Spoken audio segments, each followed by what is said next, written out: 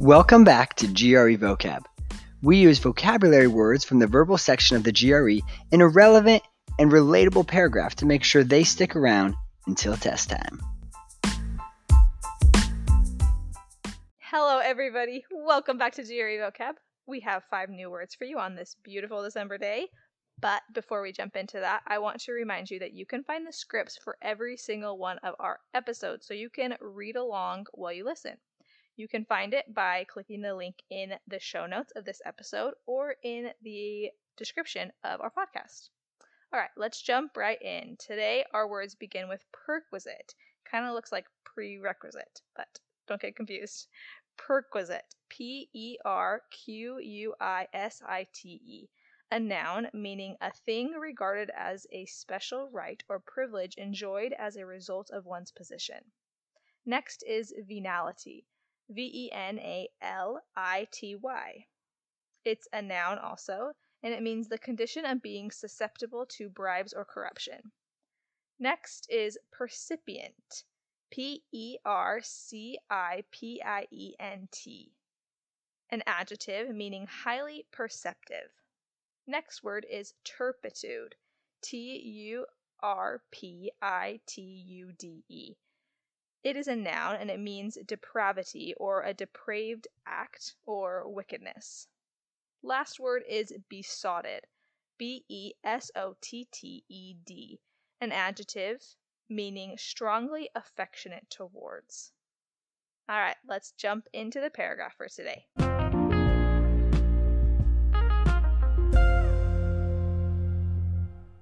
A few days ago, Vanity Fair conducted an interview with a guy named Doug Band, and he had worked with Bill Clinton for a long time, like 20 years. He started as an unpaid intern in the White House and eventually worked up to being one of Clinton's most trusted advisors. He actually planned Clinton's entire post-presidency career. Band had all of the perquisites of being close to the Clinton family. He got to attend all the fun events and meet all the fun people. He has all sorts of pictures of meeting famous people with Clinton. His relationship with the Clintons eventually faded, though, after he got into some arguments with Clinton's daughter when she became more involved in the Clintons' organization. The daughter, Clinton, Chelsea, I think her name is, she didn't go as far to say that Venality had gotten the best of Band, but she did accuse him of using her family's name for his fortune, which is kind of true a little bit.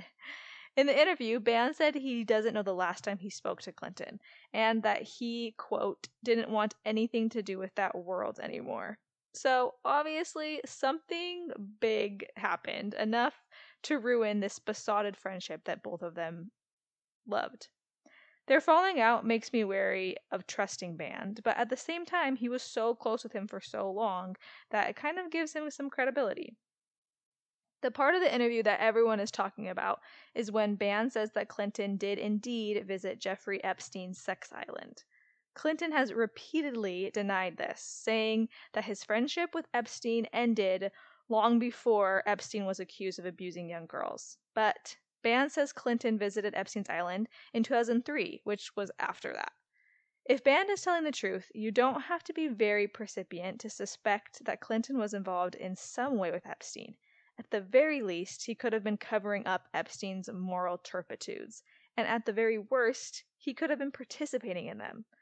So, for the sake of hoping that politicians are moral in the United States, I kind of hope Band is lying, but part of me thinks that he isn't.